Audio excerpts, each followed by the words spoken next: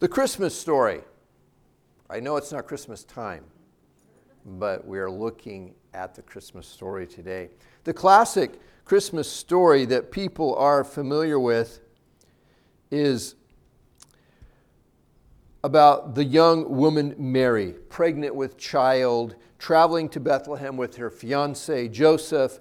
When they arrive in Bethlehem, they discover that there is no accommodations available, so they make do by staying in an animal barn, a stable, where Mary gives birth then to the baby Jesus. The classic nativity scene is of the baby Jesus laying in an animal feeding trough as a makeshift crib. People are marveling at the newborn baby. Wise men from the east are presenting gifts. Shepherds are rejoicing. Angels are singing. Farm animals are lowing. And the little drummer boy is playing rumpa-pum-pum on his drum. It's a very serene, romantic image. Today, we're going to look at the account of the birth and early childhood of Jesus found in Matthew's Gospel. And rather than it being this peaceful, idyllic scene suitable for framing and being placed on the fireplace mantel, we find that it's a story of mystery and intrigue and danger and violence. Last time, we looked at the family tree of Jesus. And we found that he didn't come from a long line of the best and the brightest of humanity. Instead, he came from a family tree of both winners and losers, of godly and wicked, of famous and nobodies, honorable and shameful. The message for us in that is that Jesus is the Messiah for all of us. No matter who we are, no matter where we come from, no matter what we have done, he came to save all of us. And he put on the flesh and blood of humanity in all of its glory and its shame to do it. We're reminded of Hebrews 4:15 where it says, "For we do not have a high priest who is unable to sympathize with our weaknesses, but we have one who has been tempted in every way, just as we are, yet he did not sin. Let us then approach God's throne of grace with confidence so that we may receive mercy and find grace to help us in our time of need." Well, let's flip over to the Gospel of Matthew, chapter 1, and we're picking up today in verse 18. Matthew chapter 1, verse 18. It says, "This is how the birth of Jesus the Messiah came about. His mother Mary was pledged to be married to Joseph, but before they came together, she was found to be pregnant through the Holy Spirit. Because Joseph, her husband, was faithful to the law and yet did not want to expose her to public disgrace, he had in mind to divorce her quietly." Marriages were usually arranged by parents in those days. And once an agreement was made between the parties involved, the two people to be married were considered legally bound in marriage at that point, even though they didn't live together yet. During this engagement period, the woman would continue to live with her parents, and any interaction between the couple would definitely not involve any physical contact. Consummation of the marriage would not take place until after the formal wedding ceremony. Knowing that explains for us why Joseph is referred to here as Mary's husband already, and divorce is being talked about already, even though they are not formally married yet. Before Joseph and Mary are formally married, and before they have come together to consummate the marriage, it's discovered that Mary is pregnant. It appears that something very inappropriate and unfortunate has taken place. Mary has been unfaithful to Joseph. She's done a scandalous thing. She has committed a terrible sin and humiliated Joseph in the worst kind of way. He's a very kind man, though. He had the legal right to expose Mary to public disgrace for what she's done. But he chooses instead to divorce her quietly or privately. He doesn't want to get revenge on her. He wants to do what is right and honorable and cause as little humiliation and shame as possible for Mary and those others that are involved. Interestingly, other than the story of the birth and childhood of Jesus, Joseph is not mentioned again in the Bible. And the question is asked, well, what happens to Joseph after this? We don't know for sure. It's believed that he probably died sometime during Jesus' latter childhood years and before the beginning of his public ministry. What we learn about Joseph in the story that we're looking at today is what is all that we really have about Joseph. And we find in it that Joseph is a kind man, that he's a man of honor, that he's a man of great faith, he's a man of courage. He's a man who lived an obedient and submitted life to the Lord, and we will see that again and again as we go through this story. Verse 20, it says, "But after he had considered this, an angel of the Lord appeared to him in a dream and said, 'Joseph, son of David, do not be afraid to take Mary home as your wife, because what is conceived in her is from the Holy Spirit. She will give birth to a son, and you are to give him the name Jesus, because he will save his people from their sins.'" So as Joseph is agonizing over this very unfortunate, humiliating situation that he has found himself in, he has an unusual dream in which an angel of the Lord appears to him and it tells him to go ahead and take Mary as his wife, that the child inside of her is not from her having relations with another man, but has been conceived by the Holy Spirit. She's going to give birth to a son, and he is to give that child the name Jesus because he will save his people from their sins. Now, that is all a whole lot easier to read than it would be to live. Try to put yourself in Joseph's shoes. It would be very hard to get past the emotional storm raging inside of you and accept all of this. But that's what Joseph does. He exercises a tremendous amount of faith. And we will see as we move through this story that he does it again and again.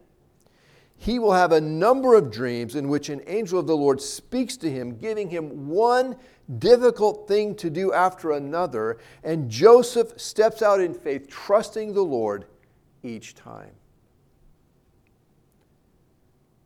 The angel says, you are to give him the name Jesus. The name Jesus in Hebrew is Yeshua, means Yahweh is salvation, or the Lord saves. The angel provides an explanation for this name when he says, because he will save his people from their sins.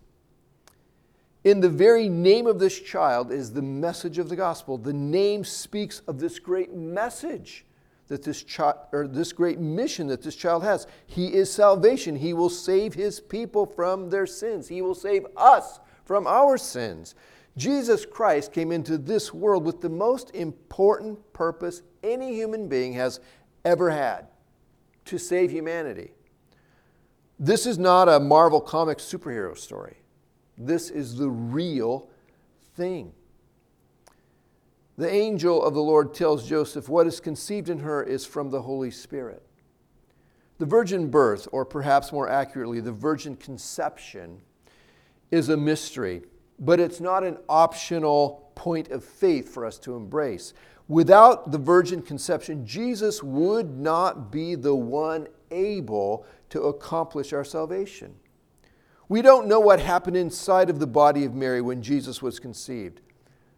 What took place ensured, though, that he was both truly and fully human and truly and fully God at the same time.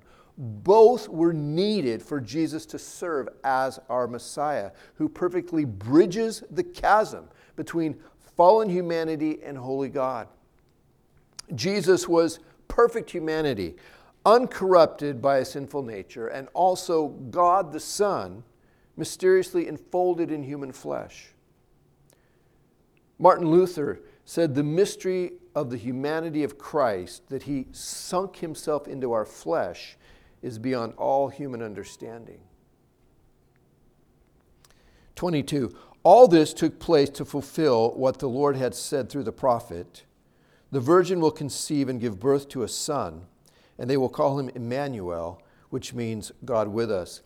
Matthew points out for us, his readers, that the virgin conception of Jesus was a fulfillment of the prophecy spoken through the prophet Isaiah, found in Isaiah 7:14. Matthew, he will make these same kinds of connections for us throughout his book, and in particular throughout the story as we go through it today. The prophecy said they will call him Emmanuel, which means God with us. The God of the universe dwelling with us in our time and space, living as a human being with the purpose to rescue us from our sins and the fate that comes with that of being forever separated from God. He came to give us a new future with him in relationship with himself forever.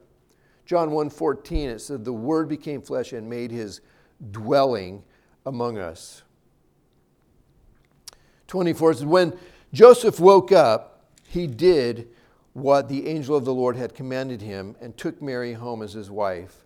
But he did not consummate their marriage until she gave birth to a son, and he gave him the name Jesus. So Joseph, he did exactly as the Lord told him to do. It's hard for us to not hold Joseph in high regard when we see how he conducts himself throughout this story. As we have already noted, he is a man of great faith in the Lord, and he behaves in the most honorable and courageous way imaginable in these situations. He takes Mary home to be his wife. He accepts this child into his family, and may we be people of integrity and faith like Joseph was in this regard. Verse 1 of chapter 2, it says, after Jesus was born in Bethlehem in Judea, during the time of King Herod, Magi from the east came to Jerusalem and asked, where is the one who has been born King of the Jews? We saw his star when it rose and have come to worship him. After Jesus was born in Bethlehem, Bethlehem was a small town about 5 miles south of Jerusalem. We learn from Luke's account that Joseph and Mary had moved to Bethlehem from Nazareth because of the Roman census taking place, which required them to go to their ancestral hometown to be counted. Bethlehem was their ancestral home as descendants of David. That was David's hometown. Apparently, they chose to remain in Bethlehem after Jesus was born, rather than returning to Nazareth, because that is where we find them now. We're not told how much time has passed since the birth of Jesus and when these magi show up looking for him. Scholars guess so that it was probably several months to as much as 2 years after the birth of Jesus had taken place. And Mary and Joseph are still here in Bethlehem at this time. Now, despite what people might assume, Jesus, he was not born in 1 AD. King Herod died in 4 BC. So we know Jesus had to have been born before that, since Herod plays a significant part in the story here in Matthew chapter 2. Bible scholars estimate that Jesus could have been born as much as 2 years before Herod's death, which means Jesus was probably born between 6 and 4 BC. You go, well, how come they didn't, make all the dating to coincide with that? Well, they made some mistakes in the dating when they first came up with that calendar in the old days. It's since been corrected. These magi from a foreign land to the east of Israel observed some kind of astronomical phenomenon in the sky called a star here, which leads them to Jerusalem. They believe this sign means that a very special king has been born and they come to worship him. These magi, often referred to as wise men in the Christmas pageants that we have all grown up with, they're believed to have been astrologers, priests, wise men from probably the region of ancient Persia. These men, among other things, They watched and interpreted the appearance and movement of objects in the sky, such as planets, stars, comets, various signs, astrology. Astronomers in our own day have tried to identify and speculate about what this star, this astronomical phenomenon, might have been that these magi saw. Was it a comet, a meteor, an unusual alignment of planets? Was it simply an unusual supernatural object of some kind? Some of the theories proposed are interesting, but we really don't know what it was that they saw. It was something, though, dramatic enough to get their attention and convince them that something very important had taken place, the birth of a very special king in Israel. Now, King Herod, who we will be seeing appear again and again in this story in chapter 2, he had a reputation as a brutal and ruthless man. Very insecure and paranoid about plots against him. He had numerous wives and children and close associates of his put to death because he thought they were plotting against him. He was a very dangerous and unpredictable individual. Verse 3 says, when King Herod heard this, he was disturbed. Read paranoid. And all Jerusalem with him.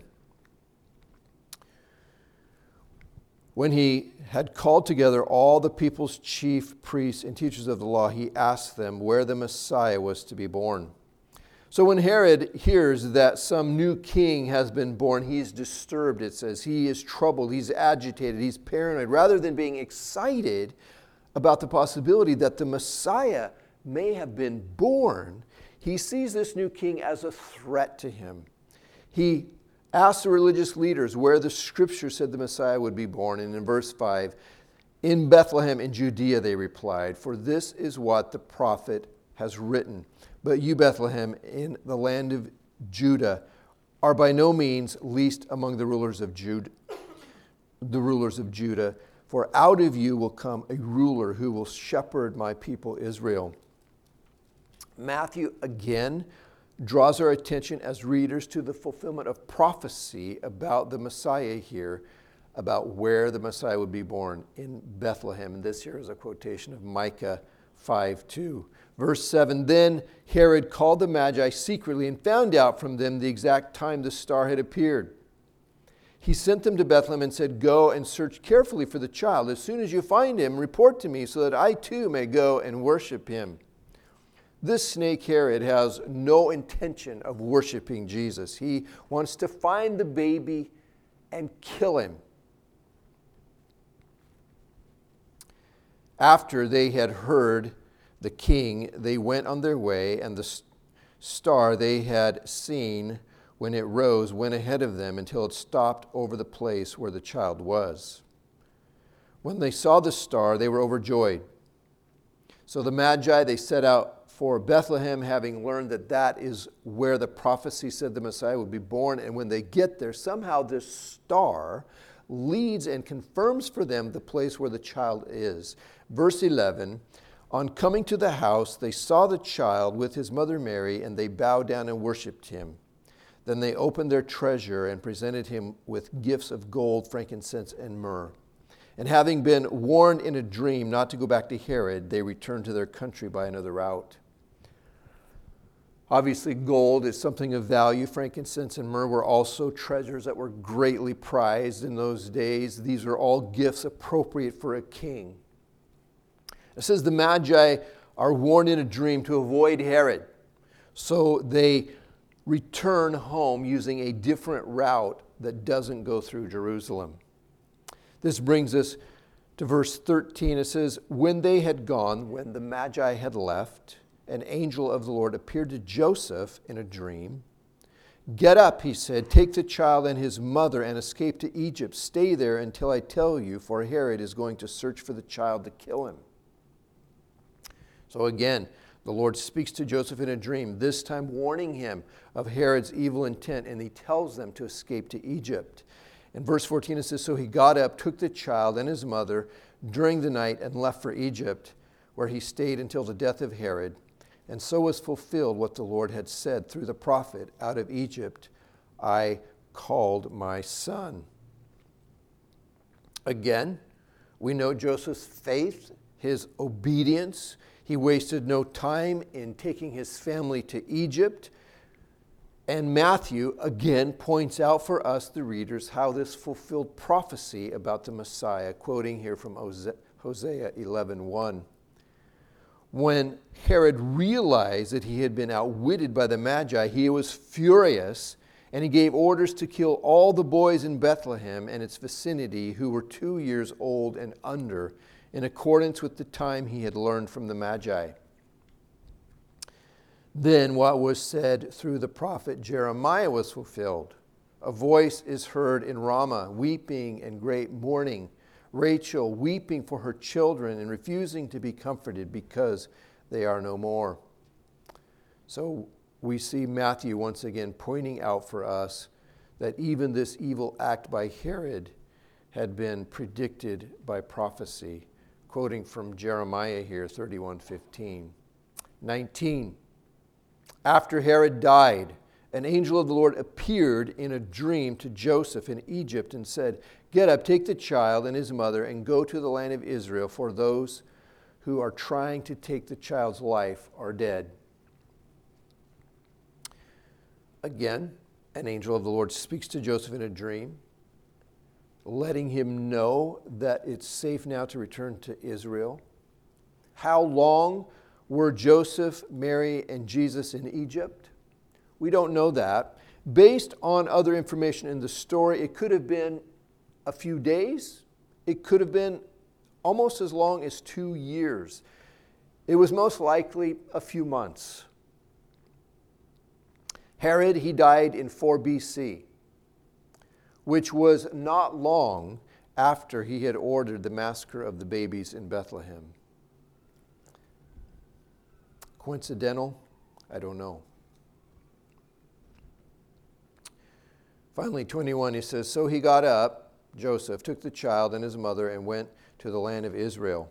But when he heard that Archelaus was reigning in Judea in place of his father Herod, he was afraid to go there. Having been warned in a dream, he withdrew to the district of Galilee, and he went and lived in a town called Nazareth. So was fulfilled what was said through the prophets, that he would be called a Nazarene." It appears that Joseph had originally intended to return to Bethlehem in Judea and settle there. But the Lord warns him against doing that because Herod's son Archelaus was now the ruler over that region of Israel. Herod's son Archelaus shared his father's brutality and worst flaws as a ruler. It was wise for Joseph to not live in Bethlehem, being in such close proximity to Jerusalem and this man who was crazier than his father was. Joseph settled his family further north in the district of Galilee in a town of Nazareth, which is where Jesus would grow up. And we'll pick the story up next time there. Excuse me. In closing this morning, the story of the birth and early childhood of Jesus, we see here that it was not this peaceful nativity scene of Christmas cards. This was a very special child who would change history and the future of humanity. This was Emmanuel, God with us, very God in human flesh who came to save us from our sins. The name given this child was Jesus, which means the Lord saves. But Satan tried to stop this baby from being born, tried to kill him by taking advantage of Herod's twisted soul. But as it says in Psalm 33:11, the plans of the Lord stand firm forever, the purpose of his heart through all generations. And the Lord's purpose was to provide for us a Savior, to rescue us from our sins and to give us a new life with him.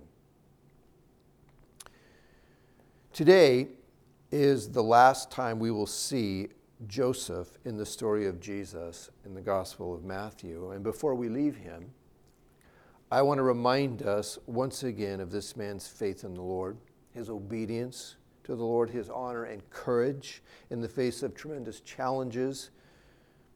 May we follow the good example that he leaves for us in this story.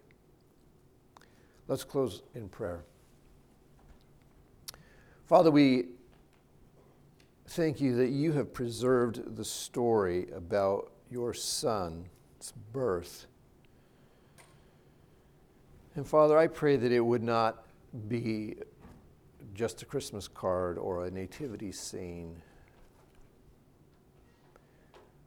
but it would speak to our souls, to our hearts, about this dramatic rescue plan that you put in place to save us from our sins by becoming a human being, living among us, dying as a sacrifice for us, and coming back to life on the third day so that we can overcome death and have eternal life with you. I pray that these precious truths would be ingrained in our mind as we reflect on this story. In Jesus' name, amen.